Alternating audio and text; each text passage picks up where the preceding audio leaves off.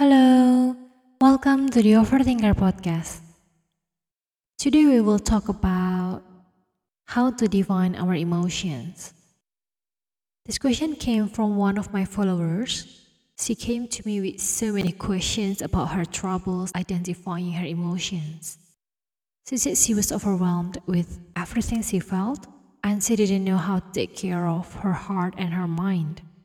She couldn't understand her feelings, where they kept getting piled up and eventually ate her alive.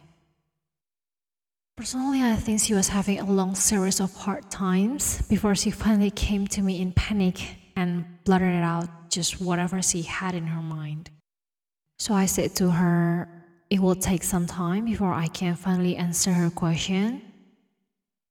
First, to give her the peace of mind because she knew someone listened to her pain, tried to understand her confusion, and tried to search for some kind of insight or way out to give her a glimpse of hope or light or a little rest from a very long dark time. Because I've been there a lot of times before. I felt many emotions come into my mind where it almost stopped me from functioning normally because I couldn't break them down to understand what situation happened to me.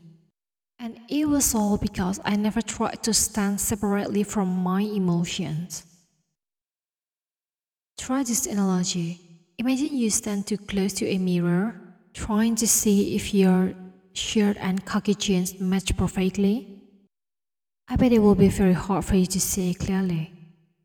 You need to at least take some distance apart, take some steps back or step aside to be able to stare at the mirror in detail before you finally can conclude what you see. So the same explanation happens to our emotions.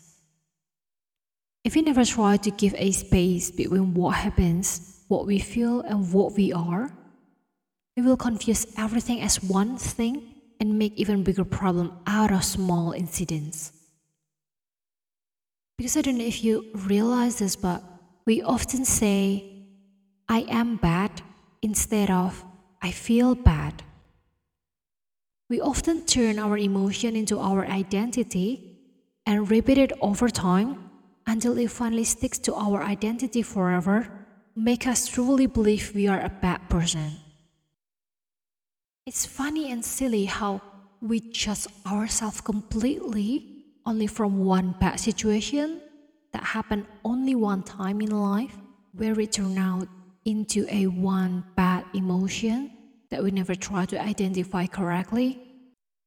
And then finally, it becomes our permanent identity.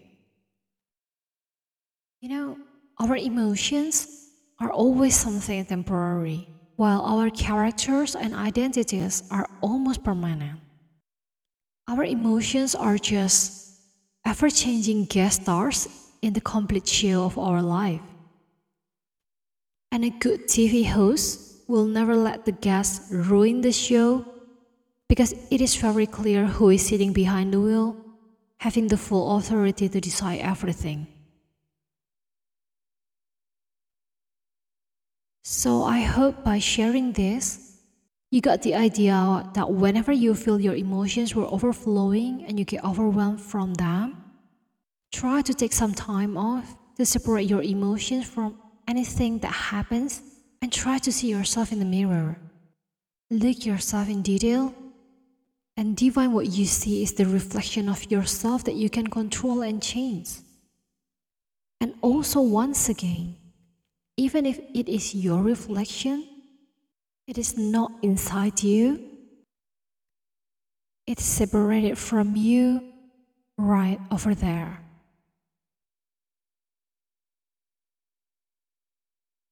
So that is the point of view that I want to share with you today.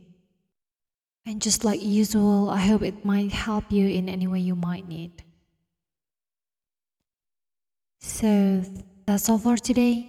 Thank you for listening. See you in the next episode. Goodbye.